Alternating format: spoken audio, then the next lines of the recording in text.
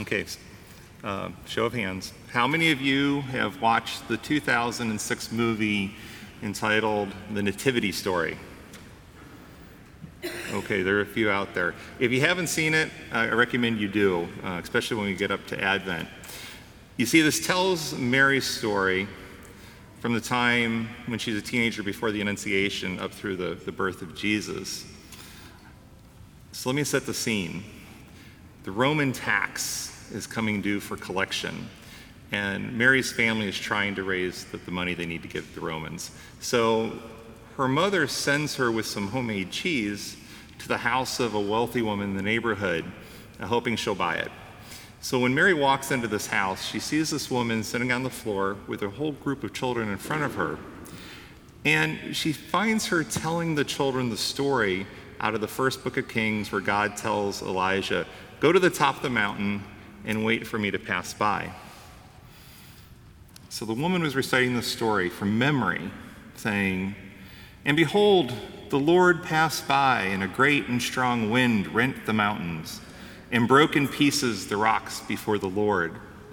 And all the children replied, "But the Lord was not in the wind." And the woman continues the story saying, "And after the wind, an earthquake." And the children again reply saying, "But the Lord was not in the earthquake." And there's this beautiful back and forth between the woman and the children until the whole story is told. You see, back then, people, they knew the scriptures so well, it became part of their cultural DNA. They didn't have the distractions that we have today with like YouTube and streaming media and things like that. It became part of who they were. So you're probably asking yourself, why is this important?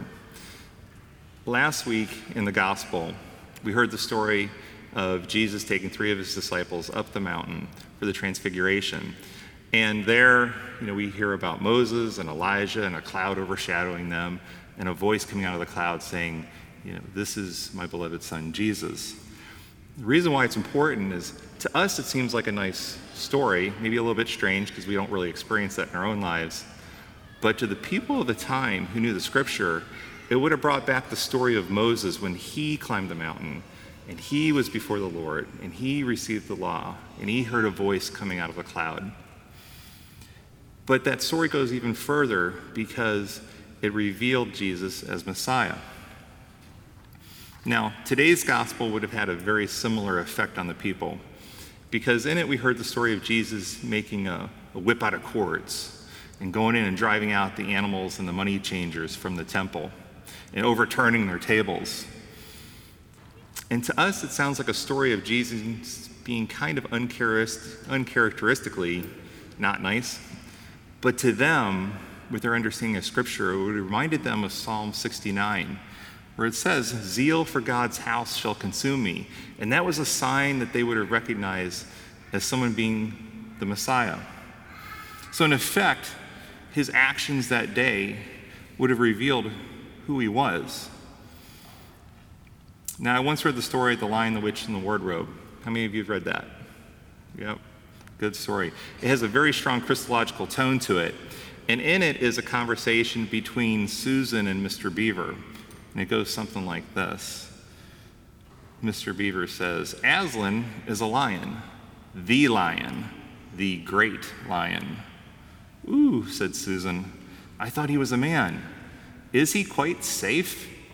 I shall feel rather nervous about meeting a lion." "Safe?" said Mr. Beaver. "Who said anything about safe? Of course he wasn't safe. But he's good. He's the king, I tell you." In today's gospel, Jesus isn't that nice persona that modern society often makes him out to be, but he is good. And so the gospel prompts us to ask ourselves, what drove him to do what he did that day? And I would posit that it's because of his unbridled love for every person. See, in those days, millions of people would visit Jerusalem every year for the Feast of the Passover. So if you were over a certain age, you're expected to go at least once in your life. And if you lived within 15 miles of Jerusalem, you're expected to go every year. Now, often when you went for the feast, you'd bring an animal to sacrifice. So picture trying to bring an animal, an unblemished animal, 15 miles or more to Jerusalem. So as a convenience, animals were sold supposedly near the temple, but in this case in the temple. And if you bought an animal there, you had to use special coins. Only certain coins were allowed in the temple. You couldn't use the general coinage in population. So money changers were there, and they would charge a fee for it. And in this case, since they kind of had a closed market, the animals were really expensive, and the exchanging of coins, they charged an excessive fee, kind of like first century money gouging. And as bad as that is, there was something even worse going on.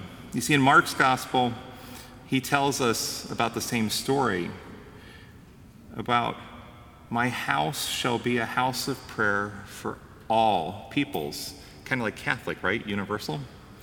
So the selling of the animals and the exchange of the money, as bad as it was, something worse is going on. They were doing it in what's called the court of the Gentiles.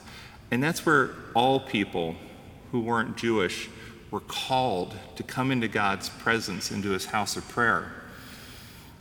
And them doing their sales there really made him angry because it was keeping people away from his Father. Now, I like the phrase righteous indignation. And Jesus was filled with that righteous indignation that day because many of the people that he loved, who he'd come to save and heal, couldn't come and be where he and his Father wanted them to be. And that was in God's presence in his temple. So what does this all have to do with us today? I think there's two things.